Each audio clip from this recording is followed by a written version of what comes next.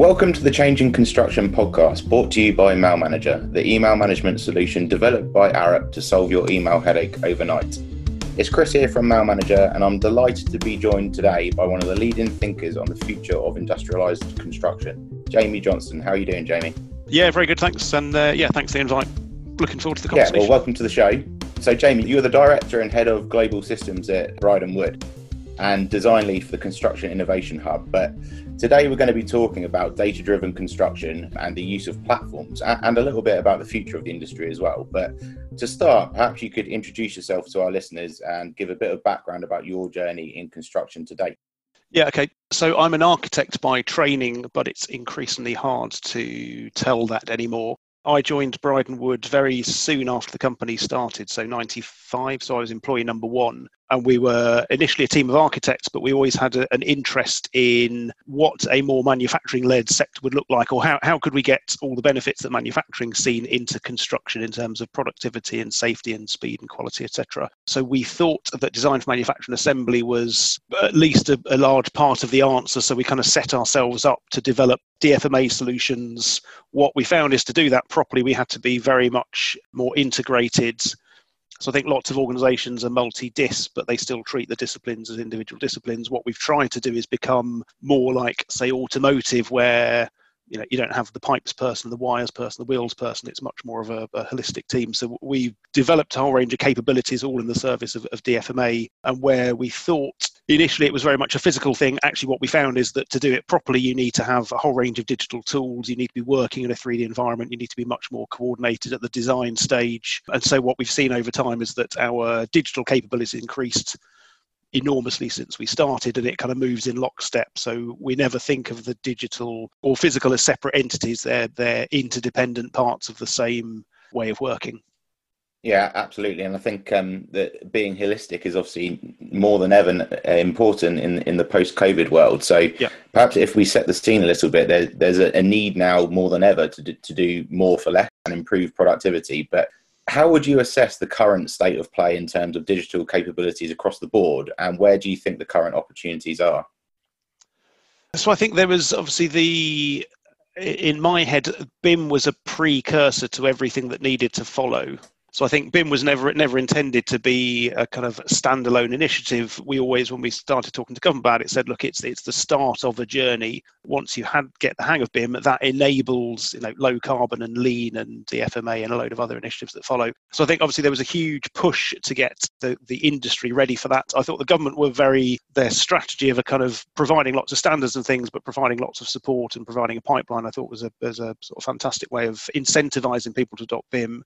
I think we've hit a point where the disparity, I think, between those that are really pushing the digital agenda and those that are lagging is now huge. I think the gulf between the kind of digital rich and the digital poor, if I can put it that way, is quite large. So I think people have generally got the hang of BIM, but I think people are doing it quite inconsistently across the patch. I still think one of the key drivers of BIM was to get benefit for clients, and I'm not sure that's still happening. I think consultants and contractors are using BIM for their own benefit and to make their jobs easier. I'm not sure they're necessarily handing the benefit over to the clients. So I think it still hasn't kind of hit the point where it's enabling much better ways of working. It's done consistently across the patch. Everyone's working the same way, and you get that kind of interoperability of data. So I think we're still we've still got some long ways to go. While at the same time, there's people that are really pushing the agenda in terms of generative design and VR, AR, robotics, a load of other digital initiatives that BIM was supposed to start. So I think we're just starting to see a gap open up between those that are pushing it and those that are still adopting it. Yeah, and you mentioned automotive and manufacturing earlier, but what do you think the potential of IoT and automation is for the construction industry? So again, I think there's a sort of sequence of events that needs to happen.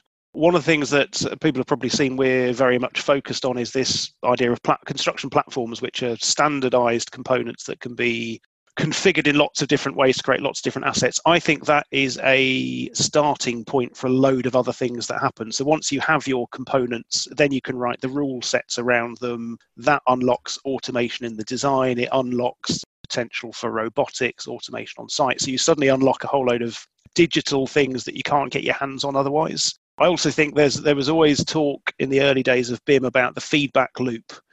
So this idea that you've probably seen the slides that operational data from assets gets interrogated and fed into the start of the process and helps you make better business decisions and therefore write better briefs and therefore design better assets.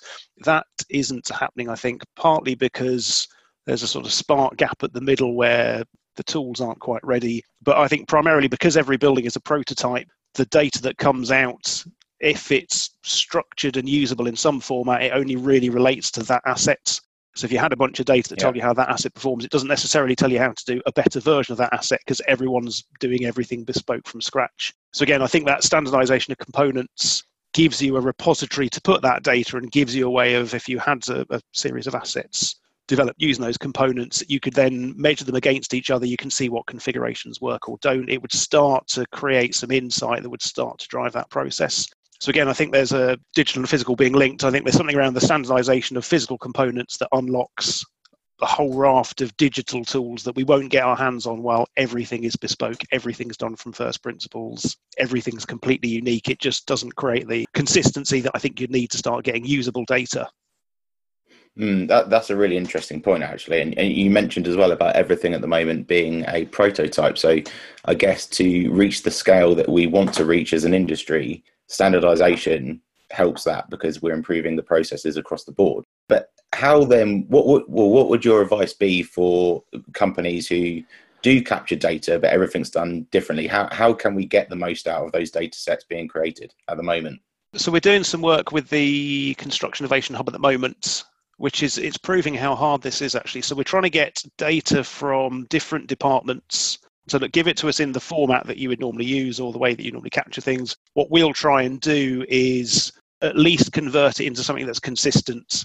So for instance, they all call education spaces, get called a different name, whether it's in Department for Education or it's a teaching space within a hospital or a teaching space in a prison. So really basic things, but just trying to get all of their room naming and things into Uniclass, getting all the activities into Uniclass, getting the way they measure things in terms of lighting levels, temperature, all of those sorts of things, just trying to scrub them and get them into a format which is consistent across departments has been quite hard work because everyone uses their own either naming system or nomenclature or whatever it is. But the power of it, when we've got it, you can suddenly see how many of the space types within each department are really specific to that department versus how many are quite generic. How many of them use common space types? So I talked about education spaces actually pop up in a number of departments. You can suddenly start to see what degree of commonality you've got across the departments and across the space types, and that would start to tell you something about the components you might need to deliver them, the performance requirements. So we're getting quite a really useful, rich data set across sectors, but it's been really hard work. Yeah. And it shows the kind of the nature of the problem that even if people have captured the data, getting it into a structured format, which is then usable by a range of people is quite painful, and people aren't necessarily set up to do that. And I think there's still the classic, BIM gets used up to the kind of delivery stage. I still haven't seen many examples of people then actually able to take that into the operational stage, which is where obviously the power of this potentially really lies. So there's still that kind of handover from construction to operation is still difficult, but it's the thing that we need to do to properly get that feedback loop working. So I don't underestimate the scale of the challenge, but also the power of when you've got it, it's incredibly powerful. Yeah, the potential is enormous, and something that keeps popping up on the podcast at the moment is digital fluency. And the nature of the more we become a data-driven and digital industry, the more general digital skills need to improve. So what's your thoughts on digital training, and is it a priority, do you think? The way we're tackling it, not that I'm saying this is the way it should be tackled, but the way we've been trying to do it is we're trying to get front-end user interfaces which are relatively intuitive and straightforward. So with you might have seen some of the apps we've been doing, so Seismic for schools, Prism for housing. We've got some other configurators we're doing for private sector clients. Generally, we're trying to get a front end which is dead easy to use. So Seismic is deliberately Minecraft because there's a whole generation of people who know how to interface with technology. We want to capture those people. All the kind of cleverness goes into the back end. So there's obviously a huge amount of effort goes into then taking a quite simple user experience, but using that to generate large amounts of proper data that we can parse and interrogate. So I think we're not going to upskill everyone in the industry to become a super user and very data centric and very have the right mindset for how to structure things. I think that's just not going to happen. What we need to do is get the tools that make it easy for them to create proper structured data by making the kind of user interface, making the tools very intuitive to use, and then the back end is the bit that has all the intelligence in it. So again, not easy, but I think that you've got a much greater chance of doing it that way than trying to upskill people, because everyone's busy, everyone's got their day job, people aren't necessarily got time to learn how to use another tool and another piece of software. So you've got to try and make it, if it's not making their job easier to do, they're probably not going to engage with it. And you can tell them about the benefits of big data and they go, yeah, great, I've got to get this report out tomorrow. Come back to me then. That's a really interesting point. I think, I'd love to get your thoughts on this, but with the rise of IoT and things like smart cities and stuff like that, there's more data being created than ever before. But do you think the modern day employees understand the analytical culture that is needed to make these more informed decisions? And you kind of picked up on it there about saying if it doesn't benefit them now, it's a bit difficult to get them to comprehend that. But sort of what would your take be on making a analytical culture? Again, I just don't think it's not naturally in people's heads. You've probably seen there's lots of books about this, the thinking fast and slow, like people work on heuristics, so people work on kind of ready reckoners and are famously bad at making analytical decisions. So I think there's something fundamental in, our makeup and the way we've evolved, that we're designed to make snap decisions based on imperfect evidence and try and get it right most of the time. We're not designed to make sort of deep analytical things. So I don't think we'll change people's nature. Broadly speaking, I think we'll have to work with the people we've got who think like that, work like that, and try and get tools that scale up their capability. So I think, it's going to be a question of creating the right tools rather than, shifting the mindset of people. It's also, I think it's going to take a long time to do this. So I was on a call recently about digital twins, and someone was saying, digital twin of everything it's a 30-year endeavor.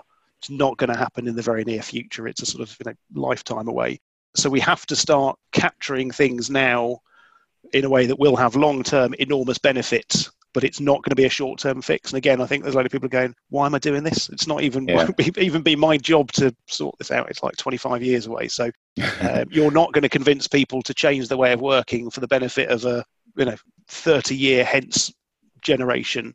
So again, I think you've got to make it dead easy for people to engage with this. Otherwise, you just won't get the benefit. People haven't got the time, they haven't got the bandwidth, they haven't got the mental makeup to sit and go, yes, I should do things in a very particular way, because in 30 years, someone will really thank me for doing it. But we've got to put the foundations in place now. In 30 years' time, we'll be going, we still haven't sorted this out. We've still not got the data we need.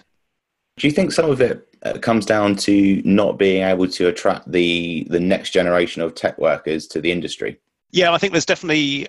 there's certainly an image problem, I think it's fair to say, in construction. So, the image of construction, still, when you look at, you see pictures of it, it still looks biblical, right? It's still people in the mud, in the rain, hammering things, and that's just not attractive. As someone showed me the stats of, I think, the aging demographic and people leaving construction the next 10, 15 years, the numbers drop off a cliff edge, and there aren't people coming in because no one wants to work in the industry. So I think, people who have got those, tech smarts again, I could work in construction, but it doesn't feel very digital. It doesn't feel very technology driven. Or I could go and work at a tech company, and that looks quite sexy. So again, the reason we did Seismic to look like Minecraft was to try and say to that generation who already know how to work collaboratively in a 3D environment, actually all the skills you're developing in front of the telly on a Saturday morning have got a really valuable place in construction. So when I was a kid, I used to look at mountains and things. I go on family holidays and you look at mountains and things and go, that's a bit, everyone else will be really excited. And I go, that's just what happens when no one does anything for billions of years. Like if you just leave things on their own, that happens. I used to look at cities and go, someone did that, right? Someone went out of their way to design and build that. I want to know how they did that. I want to understand how that works. So I think there's we shouldn't lose sight of that. There's something incredibly powerful, I think, if you could convince the Minecraft generation that they could do that for real on our cities. They go, that's cool. Why aren't we all doing that? That sounds much exciting. So the possibilities are vast. And I think if we can get the tools in place that capture that generation and show them that the skills they've got could be deployed in the real world on physical buildings, I think there's a real opportunity to attract people. And again, the stuff we do in platforms where we're trying to make it more like manufacturing, So fewer people working much more productively, much more interesting work. I think, again, there's an opportunity there to fundamentally change the image that construction has into one that's quite tech-driven, manufacturing-like, quite interesting. But again, collectively, we need to make that happen. Okay, so you've mentioned some of the platform work you've been doing, but if we talk about platform programs in general, why do you think they're so beneficial at the moment and in the future? And how would you actually define a platform program to anyone who sort of is listening and they're not entirely sure what that means? So, very short pitch, it's like IKEA for construction. So if you go to IKEA, which I'm sure the majority of listeners have, actually, it doesn't matter whether you're buying a wardrobe or a bed or a chest of drawers or a shelving system, most of the components or a lot of the components are exactly the same. So there's some things around IKEA. So the knockdown fittings, the fact you only need one or two tools, the fact you get a kind of a book, all the things are pre-kitted. It doesn't really matter what you're building. The experience is quite similar and a lot of the physical bits are quite similar. So what we've been trying to do is find that kit of parts for construction. So, for example, floor-to-floor heights are nothing to do with sector. They're based on people. So floor-to-floor heights tend to be a person height plus some headroom and then plus a zone for structure and mechanical, electrical, ceiling finishes and things.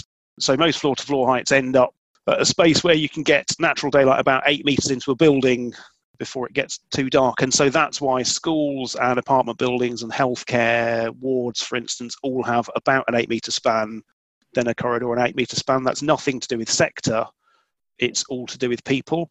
So we've been trying to find, whereas lots of people focus on the differences between sectors and talk about why it's, education so special and residential so special, we've been looking for the commonalities and saying, well, actually, what is the real difference? What is the DNA of these sectors which is the same? And therefore, how could you drive a kit of parts which exactly the same components would allow you to build a school or a healthcare ward or an apartment building or whatever it is?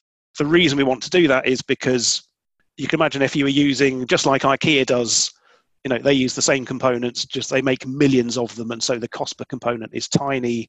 But also things like when you used to go to IKEA or, a number of years ago, soft close hinges were a bit of a feature. And if you had an expensive enough kitchen, you'd have soft close hinges. Now everything has soft close hinges because they make so many of them. They're so cheap, it's not worth making the non-soft close hinge. And let's just make one, make loads of them. We'll do it at such a cost that everyone gets them. So again, manufacturing is very good at doing things at sufficient scale that you then get delighters or you get additional benefit.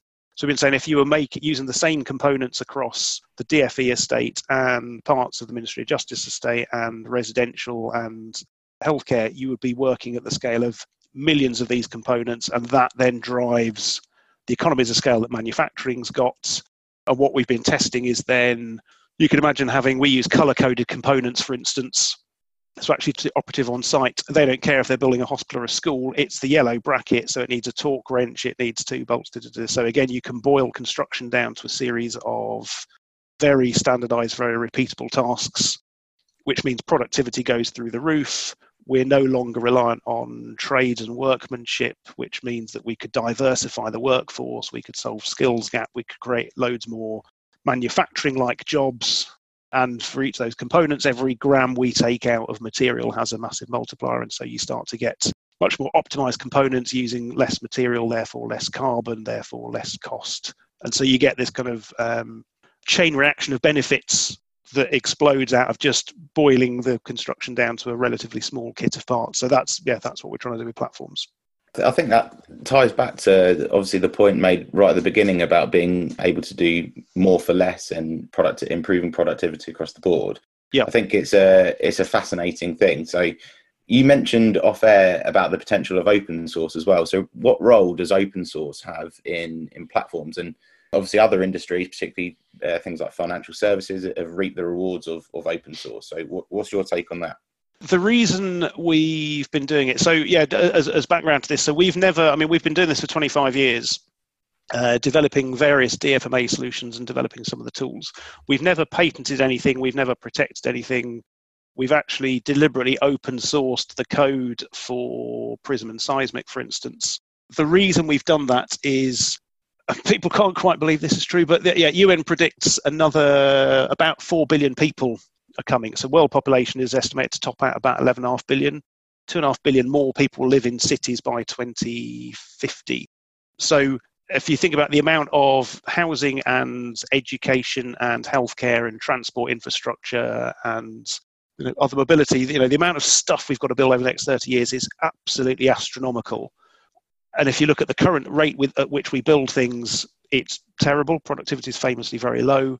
Construction is estimated to contribute about 40% to carbon emissions overall. So we've got loads more people coming, needing vast amounts of infrastructure that, if we don't change the way we do things, will be delivered by a very high carbon, very inefficient system. Again, it's just not going to work. We just aren't going to keep up with the demands of the world. Or if we do, we'll turn it into a cinder, because we'll be just generating vast amounts of carbon. So in our heads, the only way we can possibly keep up with the demands of the world and provide enough stuff for future generations is to get fundamentally much more productive in the way we work. So our view is anyone who's in this space should be contributing what they can to make that happen. Like, there's so much work on the way that we shouldn't be, it's not a zero-sum game. It's not one of these things where if someone isn't getting, if someone's losing work or giving stuff away, then someone else is benefiting. And there's so much for everyone to do. Collectively, we have a moral obligation, we think, to be contributing what we can to solving that problem. The problem statement is, how do we support 11.5 billion people sustainably on the planet? And that's it, right? Yeah. So our view is everyone should be providing what they can to inform that debate. So our view is, look, actually, we haven't got time to spend ages protecting it. Also, someone's going to nick it. We're not really going to spend our lives chasing around the world pursuing patent infringements. We've got better things to do. So our view is, actually, we're better off putting the stuff out there, moving the debate forward, and hopefully contributing to a long-term, better performing world. But that sounds really high-minded. But in 10, 15 years, people are going to be going, oh, we really, really need to sort this out. And it's why I think the Greta Thunberg, it's why the kids are revolting, because they know this is coming. It's like every other generation got to kick this problem down the road, with sort of the last generation that can really tackle it and do anything about it. Because the next generation are going, if you've left it to me, we're screwed, right? We'll never get the temperature down. We'll never sort out the climate crisis. So, yeah, the time surely is to do it now, and it's time to get over some of our, I think, slightly daft attitudes about IP and things, and start working together better. Yeah, absolutely. So, 5 years from now, then, where do you think we'll be? It's obviously really hard to predict. There's certainly, the thing that, I suppose there's a physical element to construction, which means there is a lag time to any of this stuff happening. There's just a cycle of development. By the time you've built a building, it takes a year or so anyway. I think, given the pace of things that have happened in the last couple of years, though, that you've got companies like Landsec actually building commercial offices using platforms, there's obviously a huge amount of effort from the government to drive this forward. I think actually COVID is going to accelerate things potentially quite dramatically. So as though we weren't didn't have problems before, I think moving forward, the focus that we'll all have on resource efficiency, materials efficiency, how to do more with fewer people working more productively is only going to accelerate. So I think COVID will hopefully be, some good might come out of COVID. It might be the thing that starts to focus people's attention. And we're all seeing how globally connected we are. So I like to think that in 5 years, a significant chunk of government spend will be delivered using the platform stuff that have been developed through the hub. I think Boris's build announcement, I'm hoping that is attached to that is the idea that, yes, we're going to build a lot of infrastructure, but we're going to use it to drive the platform system forward. So I'd like to think that in 5 years, we'll have a significant amount of test cases or case studies or buildings delivered using platforms. We'll be into that feedback loop and starting to refine them. And hopefully people will be, it feels like there's a sort of oil well that's just ready to be tapped. It feels like there's enormous pressure for this. If we could just build the first couple of platforms buildings, it would explode and there'd be loads of people going, yes, count me in, I'm helping. So I like to think that in 5 years we'll have transformed the industry, not completely, but to an extent where people can see that it's gained so much momentum, it's at a tipping point and it's just going to keep rolling. I think if in 5 years we're still having this conversation, then we've got huge problems on the way. If we haven't done something quite significant in 5 years and we're still having this debate, it's going to be too late, or we'll leave ourselves so much to do, it's going to be almost impossible to catch up, I suspect. Yeah, I think that's a really interesting point, and it sounds like the opportunity is there, and it's absolutely massive to transform the way that we do things. But at the same time, from what you've said, we're still a little bit lagging behind, in we're not really ready to handle the vast amounts of data being created. And we speak to lots of businesses still who use paper trails, for example. So digitizing processes and standardizing for accuracy and data and stuff like that is still, well, a long way off, I guess. But to finish, what would be your top tips then for anyone listening who's forward thinking and thinking that they want to get involved in something like a platform program? I would certainly engage with the Construction Innovation Hub. So there's a number of partners from tier ones, designers, there's a whole range of people working on the platform initiative. I think off the back of, so you probably heard of Project Speed, that's the government starting to work out. I think what they've seen is that under the right, obviously took a pandemic, but under the right circumstances, government can actually act incredibly quickly and be quite agile. I think Project Speed is partly about saying, how do we keep the governance in place, but maintain some of that speed. So I would watch out for government announcements are off the back of the Project Speed. So once they've concluded that piece of work, I'm sure there'll be a series of recommendations that say, so here's how we plan to implement that. I'm hoping there's a sort of, we're going to implement it like this. It's allied to the hub. You might have seen the hub put out their value toolkit, which is looking at how do we procure things. And again, I think this is going to be a big theme in the next sort of few years. How do I procure things not just for the cheapest price, but the best overall value add? Yeah. So I'm hoping that there's a real consistency in all of that kind of cluster of policy, documentation, case studies, toolkits, etc. So I would encourage people to look at all that stuff, read it, keep a view on what government is doing, because I think this is going to come from government first in the way that BIM did, and start to try and work out how you could start to shape your offer or your business around the things that are coming. So we're hoping we're going to, we'll be publishing everything that we do. I've been trying to get people to engage with things in the hub and say, do you recognize some of the problems that we're outlining in terms of fragmentation, siloing, and the way that we currently do things? Do you recognize those in your own business? Can you conceive of, if you were doing this, what it would look like? Could you start to imagine how you might shape your offer? Because potentially the changes are quite big. And what we've seen in, say, particularly the music industry, when MP3s and then Napster and things came along, for a long time, the Warner Brothers and all the big guys resisted it because it was massively disruptive and commercially it changed their model. But actually, eventually, everyone got the hang of it. Like, you couldn't stop it; you could just get the hang of it. And I'm hoping people start to see the same thing and say, look, there's going to be I think, irresistible drive to change the industry. I think the people who embrace it and get ahead of it have probably got a good opportunity to really do something massive in the future, or get some real benefit. I think the people that resist it will be resisting it until the point where they drop off a cliff edge. And so, I suspect there's going to be some big shifts coming, and I'm hoping people engage with it and see it as a benefit and see it as a positive and see it as an opportunity to create a better world rather than just a pain which is going to disrupt their commercial model. Yeah, I think that's a really important point as well, to do it for the right reasons. Yeah. It does sound sort of those who fall behind, the laggards, will really struggle in the future. But we'll add a link to the hub in the show notes as well. So anyone listening who wants to find out a bit more about it, the link will be in the show notes. But Jaimie, thank you very much for coming on. I'm sure everyone found that as interesting as I did. So really appreciate it. No, thanks a lot. Again, thanks for the invite. And thanks for talking to me. Great stuff. Thanks for listening, everyone.